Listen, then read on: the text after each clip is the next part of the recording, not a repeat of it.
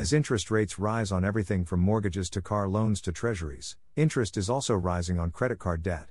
That's not exactly great news, as so many indicators point to a recession, and the worsening job situation that comes with it, on the horizon. Many Americans may soon find themselves with more debt and higher interest rates, all while real wages are falling. Earlier this month, Bankrate.com reported that the average credit card interest rate has climbed to 19.04%. That's a 30-year high and the highest rate since 1991, when the rate hit 19.00%. That can mean real financial trouble for ordinary households, but it's what we should expect in the wake of the Federal Reserve's policy shift to finally allow interest rates to drift upward this year after more than a decade of quantitative easing and ultra-low interest rates. Over the past year, the Fed has increased the target federal funds rate from 0.25% to 4.00%. NBC reports on how this affects credit card debt. Increasing the federal funds rate cranks up what's known as the prime rate. That's the interest rate banks charge their most creditworthy customers. Currently, it is 7%. The final annual percentage rate for a credit card is determined by the prime rate plus a bank's margin for lending to a given customer. The new average is a substantial increase from the 16.3% average rate for credit cards at the beginning of the year. According to Bankrate, if you carry a $5,000 balance on a credit card, which is the current national average, making just the minimum payment each month at that rate would cost $5,517 in interest over 185 months, or about 15 years. At today's 19.04% rate, you would pay $6,546. The Fed also reported that the strength in credit card demand and access coincided with the record growth in credit card balances over the past year. In its third quarter report on household debt, the Fed further noted, credit card balances saw a $38 billion increase since the second quarter, a 15% year-over-year increase and the largest in more than 20 years. Consumers apparently expect to be spending more with credit cards in the near future as well, as many are applying for even more consumer credit.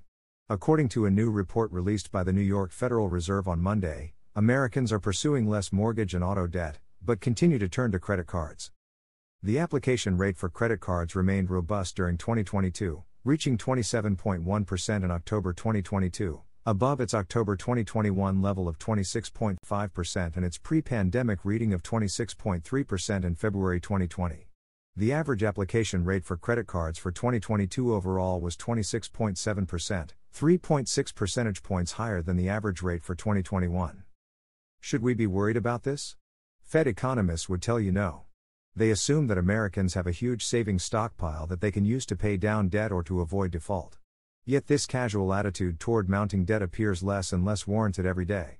With the job market softening, real wages falling, and interest rates rising, increasing debt can't so easily be waved off. A free money surge followed by plummeting savings rates. After all, back in 2021, consumers were indeed using their stimulus checks to pay off credit card debt. They were saving more than they had in decades. Plus, as the Fed further pushed down interest rates, consumers were refinancing home loans at even cheaper rates than they already had. Yet, as the new spike in credit card debt shows, those days are over. Moreover, now that the stimulus checks have dried up, the savings rate has plummeted to the lowest level we've seen since 2008. It appears that the savings stockpile has not yet been totally depleted, but we're already well on the way there.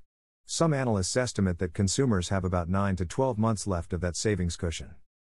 But this may prove to be optimistic, depending on at least three factors: whether real wages continue to fall, whether job losses mount quickly, and whether interest rates continue to rise.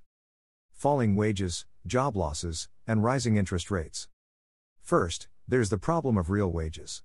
As we've seen, price inflation has been exceeding wage growth, and ordinary Americans, on average, have seen their real wages fall for 19 months in a row. That won't exactly help expand workers' savings. Second, it can no longer be said there is an economy-wide worker shortage. Certainly, there do still appear to be worker shortages in retail and food services. But in real estate and tech, every week now brings multiple announcements of new layoffs in tech, real estate, and construction firms. In recent weeks, Facebook, Amazon, and Twitter announced tens of thousands of layoffs. Google announced 10,000 layoffs today, and Fidelity National Information Services announced thousands more. Real estate sales platform Redfin has recently closed its home flipping business and cut more than 800 employees. From real estate to tech to the crypto economy, we can expect more layoffs and losses as easy money tightens up. And finally, the issue of rising interest rates. in addition to bringing job losses in the larger economy, will accelerate the burden that new credit card debt places on consumers. This will lead to rising delinquencies and tightening budgets overall. Some observers have suggested that credit card debt is no big deal right now because total credit card debt, even with the current surge over last year's totals, is not significantly above the longer-term trend. That would be fairly compelling reasoning were it not for the fact that these mounting debts are also happening alongside one of the fastest increases in interest rates we've seen in decades. Thanks to the Fed's getting so far behind the curve on price inflation, we're in the midst of the fastest upswing in interest rates since at least the 1980s. Yet over the past 40 years, debt has risen alongside ongoing declines in interest rates. Now that process is going in reverse, and interest rates have rapidly returned to 2007 levels. If the current upward trend in interest rates continues, this could mean a sizable increase in the debt burden on ordinary households. All of this would be made worse, of course, by a further slide into recessionary territory. Up until this month's election, both the Fed and the administration repeatedly denied that a recession is coming or is already here. This was in spite of 2 quarters in a row of declining economic growth, which economists have generally labeled a recession. But even if the first half of 2022 ends up not being labeled a recession, the data now strongly points toward a recession in 2023. The yield curve has inverted, global trade is softening, advertisers are pulling back, and real estate prices are sliding toward decline. Recession almost guaranteed. Indeed, now, with the election safely over, even some Fed economists are starting to admit a recession is in the works. Eric Rosengren earlier this month admitted that a recession is likely, although he was careful to call it a mild recession.